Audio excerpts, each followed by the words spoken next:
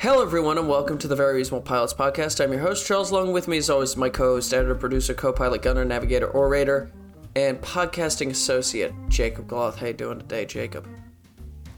I'm okay, Charlie. How are you? I'm good. I meant to say my long-suffering podcast associate, because I've been putting this episode off for a while, and I want to apologize to you, Jacob, and I want to apologize to our beautiful listener, our one listener that we have. I want to apologize to him or her. First you delayed it a week, and then you delayed it another day. Now I delayed it another 30 minutes. I delayed it half an hour, and then you delayed it an additional 20 minutes. Yeah, so I want to apologize to everyone involved. That was not my intent, but we move on. We move forward, right? Today, I have an episode titled "The Crimson Rider." Is the name of the episode? Oh. And it follows two main characters, right? Our first character, Henry Flynn. Henry spelled Henri, Flynn. A millionaire socialite who uncovers a mystical ruby. Why did you spell that out for us? I will explain why. You will see why I spelled it out. Right? Okay. You'll see. I think everyone knows how to spell Henri. Henry? Spelled Henry. But there's an Henri, I instead of a Y. Keep that in mind. A millionaire socialite who uncovered a mystical ruby that summons a flying six-legged horse during the Great War. He uses that along with dual enchanted World War I pistols to fight crime in Hyde City. And he exists in sort of like a fictional, hyper-realized version of the 1930s, right? So imagine Dick Tracy, the Stranger, really early versions of Batman, that sort of a character, right? It's like Zorro. Exactly, like a Zorro-style character. And then we have Henry Flynn, our second main character, spelled Henry. And he is a Hyde City police officer with a disgraceful past. A former FBI profiler who now works to find serial killers that crop up in the city like addicts outside of a methadone clinic. All right?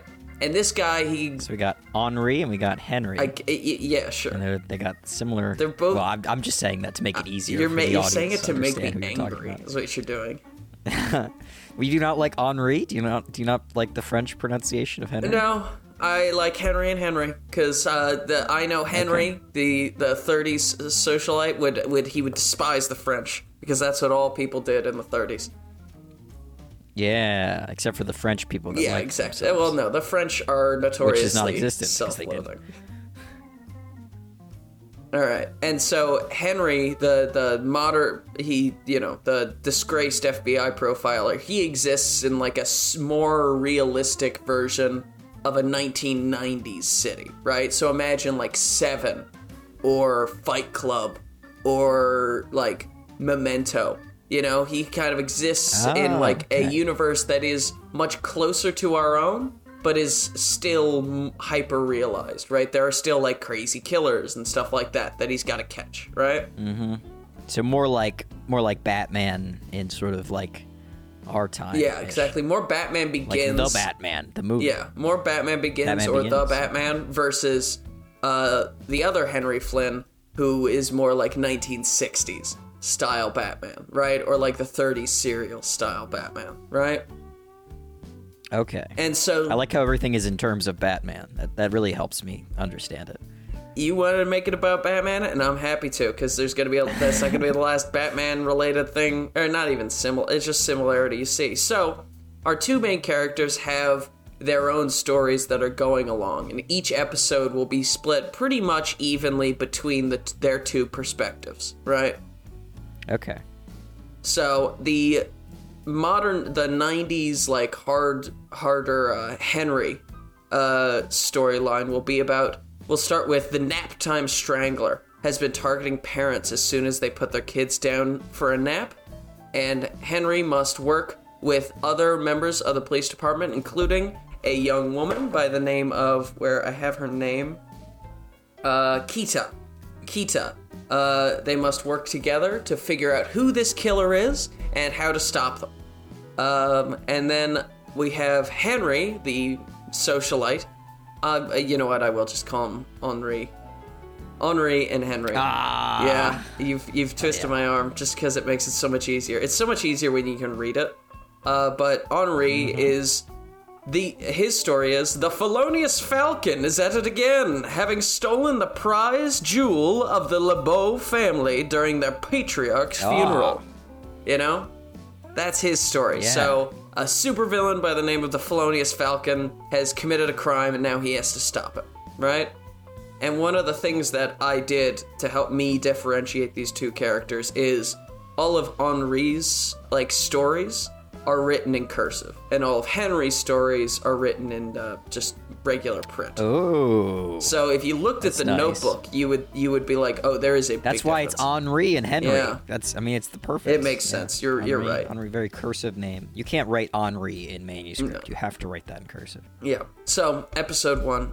After Henry awakes after a strange dream of galloping across the skies, he takes a shower and gets his last cigarette stolen out of his window. So this is how I want the opening scene of the show is our main character, Henry, waking up in a cold sweat, and he takes a shower, and we realize that he is on the first floor, and his window in his bathroom sticks immediately onto the street.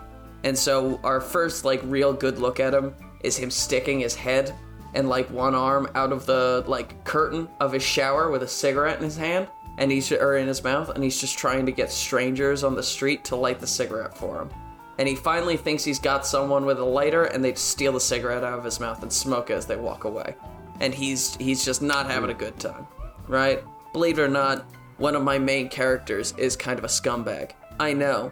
Surprise, surprise, I usually write saints. He's always got no good scumbag guys. Yeah.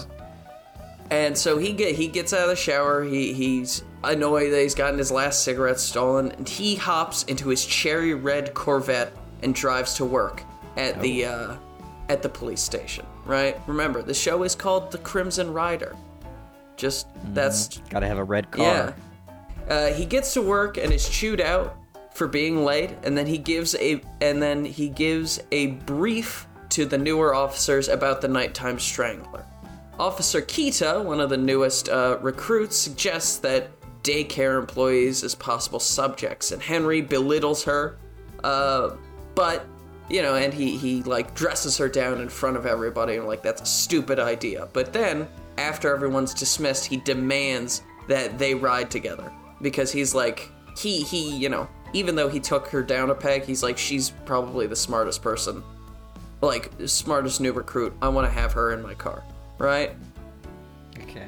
And so they ride around, and they get to the house of the latest murder. And they investigate the parents and the children, and they find that these kids have really no connections whatsoever. The houses are on different sides of the town, the kids don't go to the same school, the parents don't shop at the same grocery store, nothing. There's really no connection, right, between the families of this Naptime Strangler.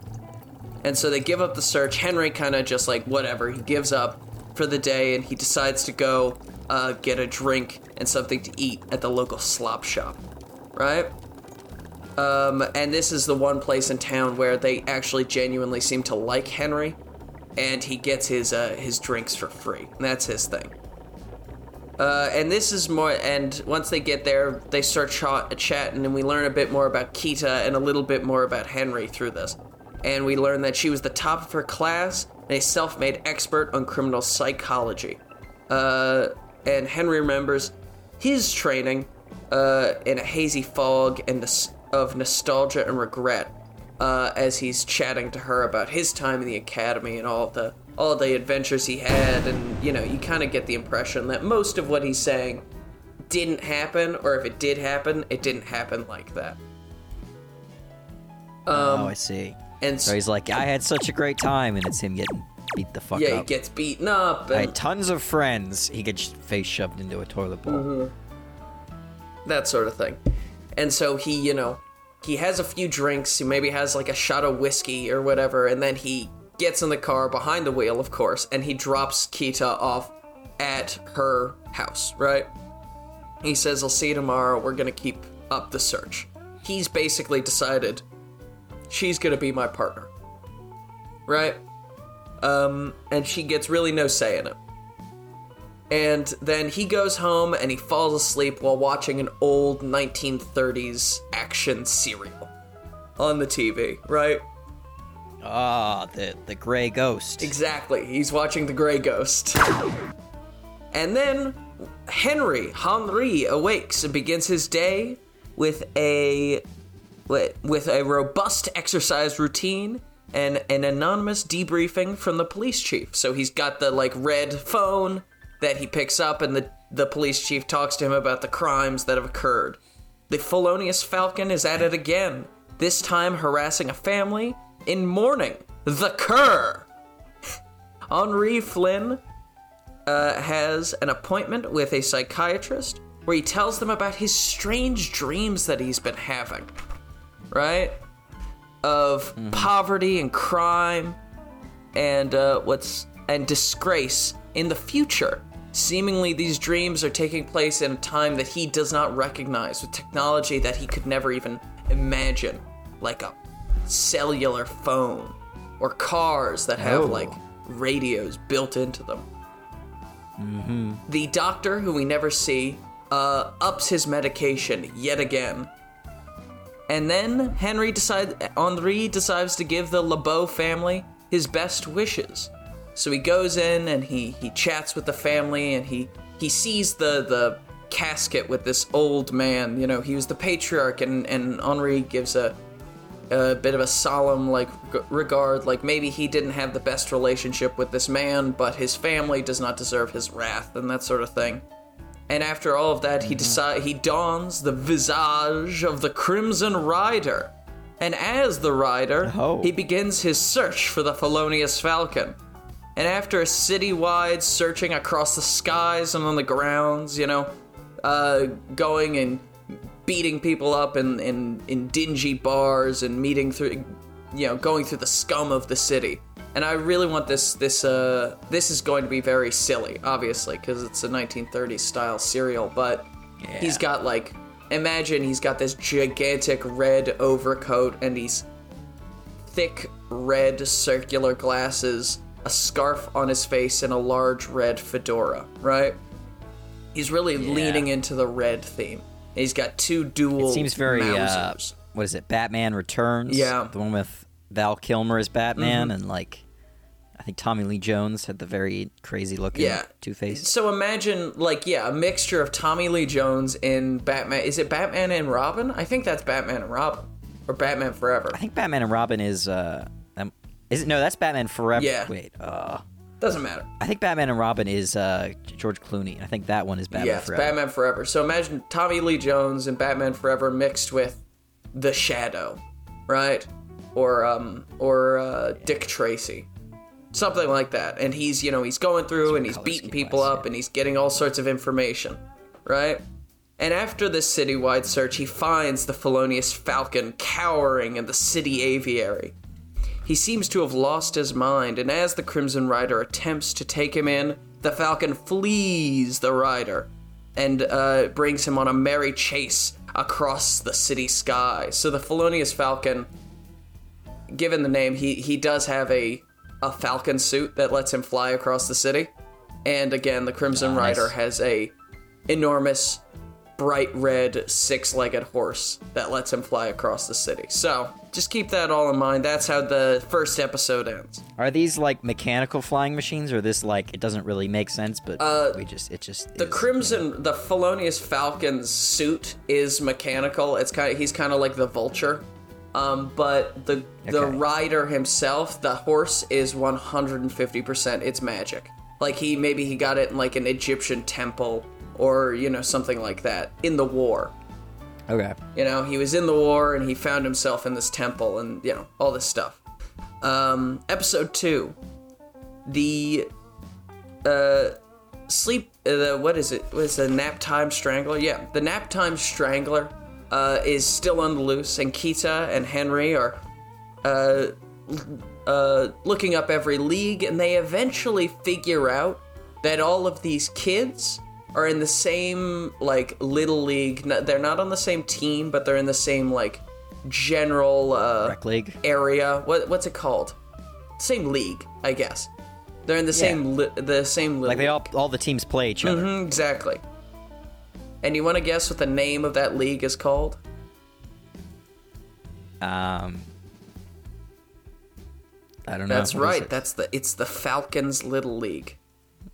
Ah. All right. So I was about to say the name of my little league that I played in, but then I thought that's probably not it. No, probably. How would he know that? It would be weird if I did know that. Is it the Falcons Little League? Because that would be crazy. No. All right. No, it's not. The Falcons Little League, and it's discovered, through Kita's incredible detective work and understanding of criminal psychology. They figure out that the head coach is actually the Naptime Strangler. And so they're able to deduce that he's, when the people's nap times are and when the killer is going to be free to strike again. They figure out where he's going next, and they apprehend him just before he is able to do the deed and kill the parents. So Kita and Henry stop one more child for being orphaned, and they take this as a success, and as they're arresting him, they put him in the back of the police car, and they're driving him away. The Naptime Strangler's babbling in this nonsensical language, nothing that either of them has ever heard before in film and TVs, in real life. It's a language totally alien to either of them, and the only word that they can find, really, that they understand is city. And he's just saying city over and over again in between all of these bouts of just insane babble, right? And that's the end of Henry's section of episode 2. Henri is the felonious falcon is leading the rider on a merry chase across the city, and it's like this big action sequence. And they finally are stopped at the city dam, where the felonious falcon speaks in fear about the city's dark future in an unknowable language before killing himself, flinging himself off of the dam, right? Henri is then he's got this look of horror on his face, and then we cut immediately to Henri in another therapy session, where he is prescribed even more medication as he talks more and more about these strange dreams that he's having. Right? Yeah. End of episode 2. Episode 3. The first episode is much long. I wrote much more for it because I was just like, yeah, we gotta go fast. We're going fast. Gotta go fast. Vroom, vroom, vroom. We talked about how we making episodes too long recently. Or me. I've been making episodes too long. Yeah. But there's only 5 episodes of this series, so calm down. So, episode 3, Henry and Kita discover the killer's notebook, the Naptime Strangler's notebook, and they find these mysterious glyphs that are scrawled all over this map of the city, right? And they're like, we don't understand this at all. This isn't any language that either of us recognize. And, we try and scan it into Google, and Google has no idea what the fuck it is. So, what are we going to do? And Henry remembers that he has a contact in the university, the local university. We'll just call it, Hyde City College or whatever. Who is, an expert in ancient languages, Like an archaeologist or, what's the other word? What's it? Like a study of people? Forget. Anthropologist, right? Yes. So Henry has this anthropologist contact, and so he talks to him, and he gets him to figure out that the scrawled, glyphs on this map are they're Sumerian, ancient Sumerian, but the translation technique that these glyphs are written in is at the very least decades old, decades out of use. Nobody has translated Sumerian or written Sumerian like this since, at the very least, the latest would be the 1930s, right? And so it is going to take our friend a few days to translate it. And so, meanwhile, Kita begins investigating Henry because she hears all these things about him outside of working with him. Like, she hears things from other cops, she hears things from people in his neighborhood, and she's beginning to think that there's maybe more to his story than he lets on. And his, like, files have been, like, redacted or classified, right? And so she begins to investigate him and finds that he was involved in a horrific school bus bombing, with him as being the only survivor, right? Because he was an FBI profiler, and he threw the rules to the wayside and decided that he could go save these people and stop this lunatic who's going to blow up a school bus. But for some reason, he failed, and he was the only person to survive, even though he was inside the bus with all the kids, right? None of the kids survived, just him, right? And so Kita is kind of taken aback by this and maybe thinks that there's more to him than meets the eye. Maybe he isn't just a wayward soul trying to do good. Maybe he is actually like a lunatic, a baby killer, a maniac and a fool, right? Mm-hmm. It's bad news bears for Kita, bad news bears for Henry. Meanwhile, the writer is investigating this language by talking to an anthropologist Henry knows from the war. The new translation of the Sumerian tells of an ancient evil that consumes civilizations when they gain too much power.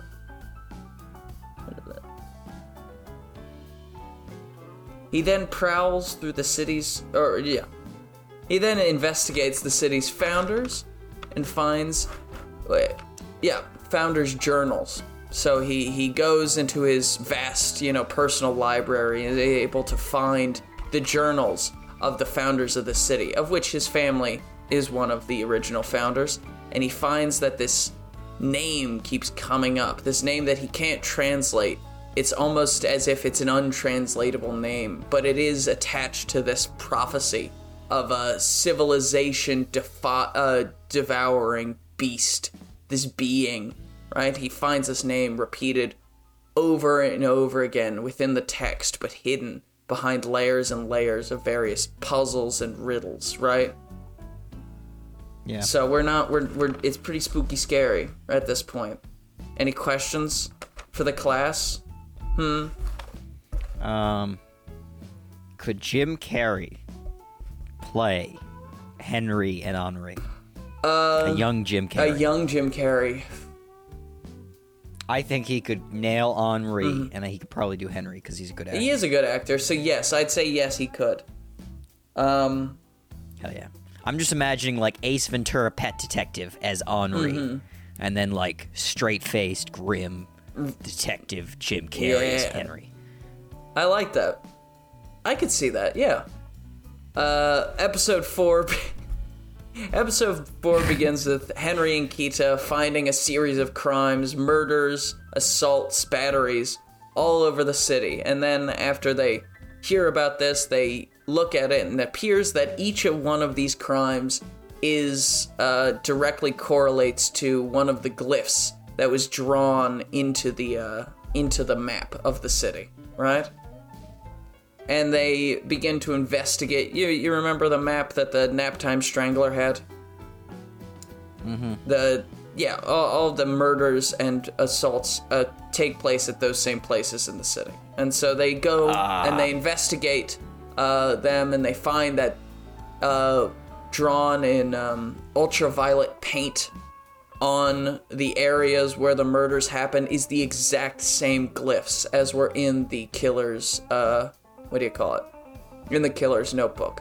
And so they do some more investigating, they take some fingerprints, and they go and they bring it to the criminal database at the police station, and they find nothing, right? At very least, these prints, they don't belong to anyone in the database, they don't belong to anyone in the database. But there is, a vast catalog of fingerprints downstairs in the paper databank, because that were never uploaded to the digital databank, because why would they? These people are all dead. I mean, come on, these fingerprints are from what, the 30s?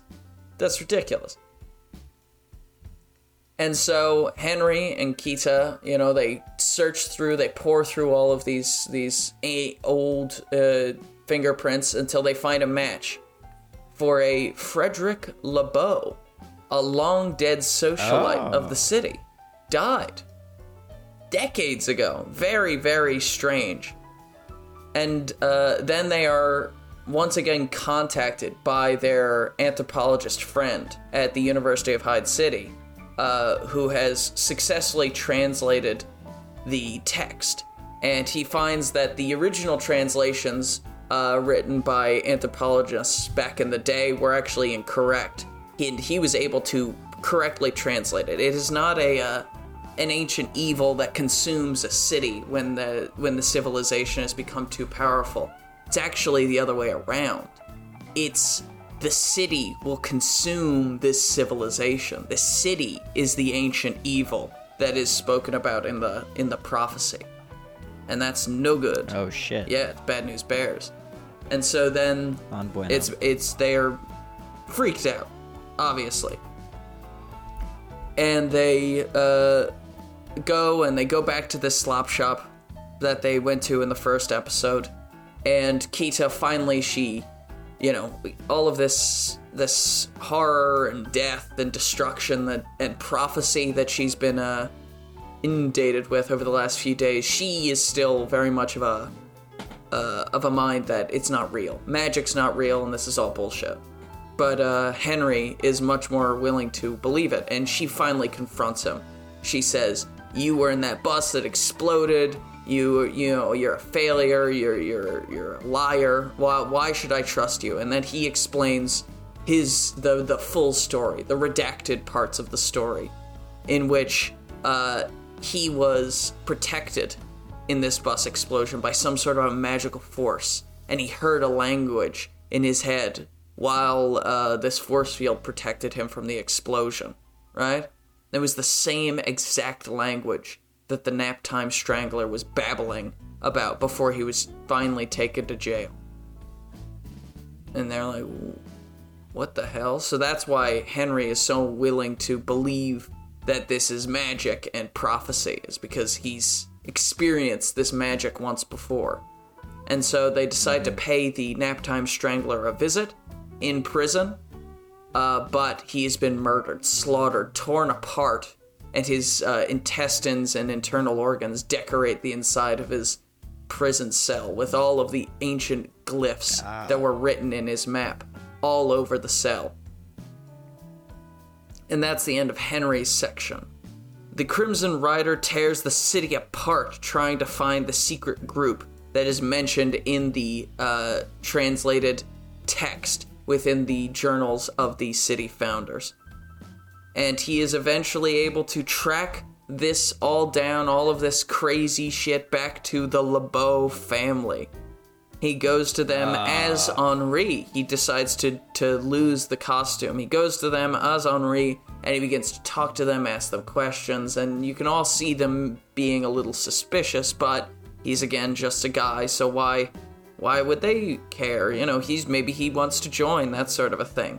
And as he's, making introductions and maybe trying to get himself accepted into the secret organization, he's attacked, knocked out from the back, and he awakens. Dawn, and he's, been dressed back up as the Crimson Rider in full costume regalia, and he's trapped downstairs underneath the LeBeau Manor inside of this enormous underground sanctum for the worship of their dark god that the LeBeau family has, secretly been devoted to for centuries, with the dead patriarch of the LeBeau family, Frederick LeBeau, as the center of the worship, and he's alive again, and he's sacrificing people, and he's chanting his strange, horrific language that he's never heard of. Huh? I said this is very Court of Owls. It is Court of Owls. I was thinking of like sort of Court of Owls meets like Cthulhu style stuff, I like it. Because I didn't know where to end it. But now we're going to find out where I end it, because episode 5 is the final episode. And this episode is going to get a little weird. because the rest of it's been very normal. Oh, this episode. Okay. The rest of it's been stark normal. Yeah, very bang average. Yeah. But that's how episode... For a second, I thought you were just reading the Breaking Bad pilot. Yeah. Then I realized this is a different show when you said Henry. Henry, not Hank.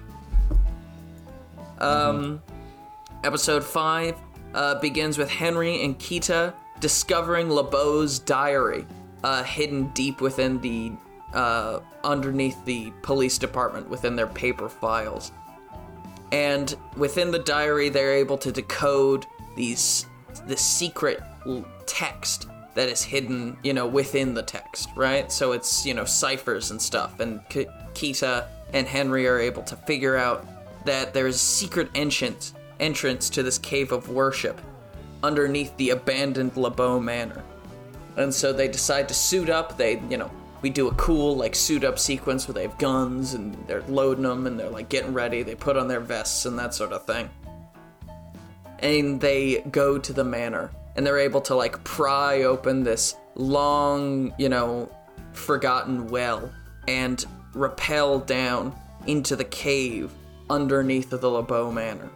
There they find this horrific ritual taking place with the, mangled corpses of dozens of people lining the walls as the ancient visage of LeBeau slits the throat of a civilian, right? And I wanted to kind of be a mirror shot to when the Crimson Rider awoke, right? It's almost the exact same thing with the same people, but instead of being this young family of fully living people and socialites in the 30, they're now basically walking corpses, with their skin all gaunt and sallow, and they haven't had sons, so they're also pale and barely living, right? Kept alive only by the magic that LeBeau is able to pull from the city, right? Henry tries to stop him, right? As he slits the throat of the civilian, Kita stays hidden, but Henry can't help himself and he jumps up, he tries to stop him, but is himself stopped by the hanging, barely living body of the Crimson Rider. That's right. Oh. The Crimson Rider didn't just disappear. He was held captive by these cultists for the last 60 years. Oh, shit. Yeah. And so he's hanging up. Imagine kind of a, not on a cross, but he's hanging up, being suspended by this horrible fleshy mass, but he's still in his full costume, and he looks up and you can see the face. And I would imagine it's the same. Yeah, it's the same actor, but he's gaunt and he's very skinny, and he looks as if his very life essence has been being sucked out of him for the past 60 years. And then the second half of the episode takes place from the Rider's perspective, right? But he sees the world through Henry's eyes, with both of their internal monologues overlapping and arguing as Henri and Henry try to coalesce their two perspectives into one, right? And as this is happening, they both fall to the ground. Henry falls to the ground and he's in agonizing pain as LeBeau explains that the two men have been touched by a horror unknown to them and unknown to mankind itself, making them the perfect vessels for the true, the true power of the city to come forth and destroy the civilization, take it back into the depths from which it was made, right? But as LeBeau is explaining this, Kita pops out from her hiding space and she begins blasting people down, and she implores Henry that he doesn't have to be this, this vessel for this horror. He has experienced terrible things in his life, but he's also done so much good, right? He's helped so many people. And even though the people in the city can't really see that because they call him a killer and a monster, they, without him, they would have been dead or, living in a fear a dozen times over. He's helped so many more people than he's hurt. And with that, and she's speaking to Henry, but she's also speaking to Henri. And through, her words, they're able to come together. And instead of their overlapping, monologues and their internal, thoughts fighting one another, they became the same. In one moment, they turn into the same person, and they decide that they need to help people, right? They need to save the world. They can't allow this madman to have his way with the city. And so we have like a coalescing of both of their physical forms, as, you know, we get the face of Henry, but he's in the Crimson Rider outfit, and he's got two of the normal guns and the regular, and the Crimson Horse shows up out of nowhere and begins helping them, as the magic of the ruby and the magic of the guns and the magic of these two men working together for a greater good is able to overpower LeBeau, able to stop his evil plans, his evil plots. But in doing so, they burn out the last of their collective energy. And as the two men in the same body lie dying on the ground, having destroyed LeBeau and destroyed this accursed temple to death and hatred, they look up at Kita's face, and they are satisfied with what they've done. They're satisfied with their sacrifice. It's the end of the story. That's the end of the show. Oh, really? Yeah. Okay. Damn. What? I'm a little confused. So what's the thing that makes them one person? I'm confused at how they're one guy. Because the evil that takes over civilizations, right? And kills people. Yeah. It's meant to be, throughout the show, you're meant to think that it's this external creature, but when in reality it is the city of Hyde City itself. And these two men, Henry and Henry, are kind of like mirrors of one another for the time that they live in. And the reason that they are that way is because they experienced great horror in their lives, right? Henry, obviously in the Great War, and Henry in his, life as an FBI profiler. And so LeBeau is going to use these two mirrors to like basically look at one another. You know, when you get two mirrors and you point them at one another and they bounce back and forth and you see this never-ending cascade, right? But it's just kind of like evil energy that will allow the city to, fully consume the civilization. And like I said, there's serial killers all over this city, and it's because the city itself is evil, right? And so seeing it, they are mirrors, but they can't get along. They hate each other. Throughout this whole episode, their like internal monologues are just like battling, but they realize that they're much more similar than they are different, and that, realization that the mirrors are the same mirror is enough for them to like come together magically and turn into one guy, right?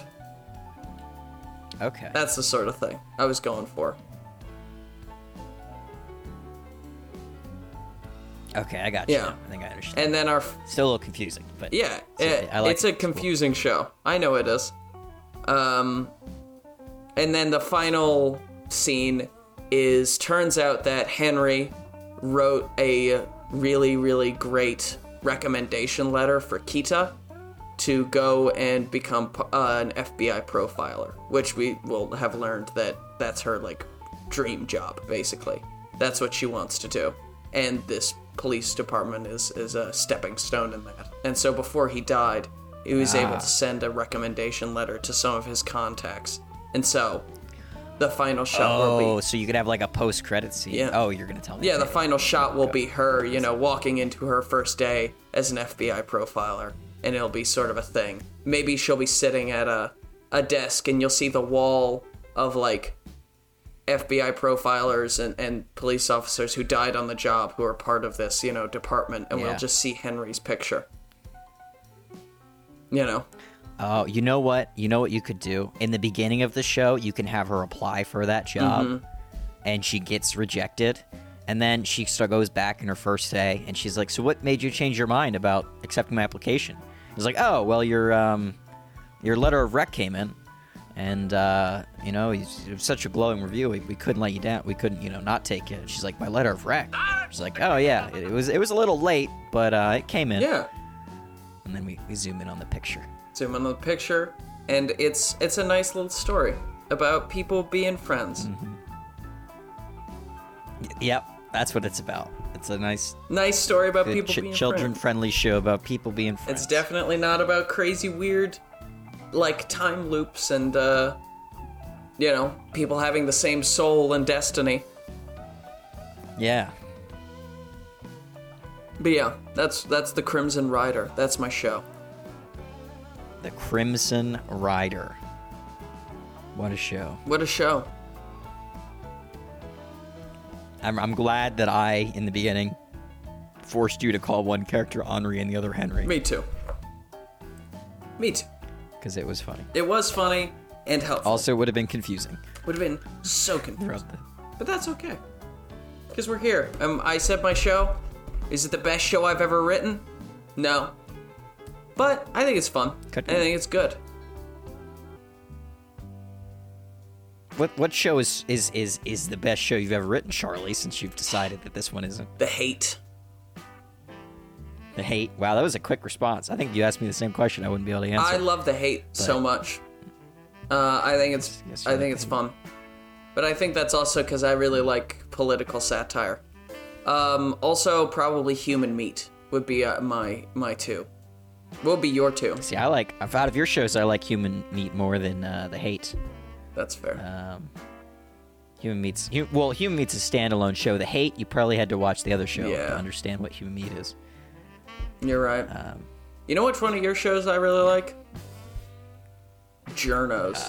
I do. I was going to take a guess. It was going to be a wildly wrong show. Was it going to be the woman? I listened back to Journos. Not much of a plot in Journos. No, it's all about the world. But I like the world a lot.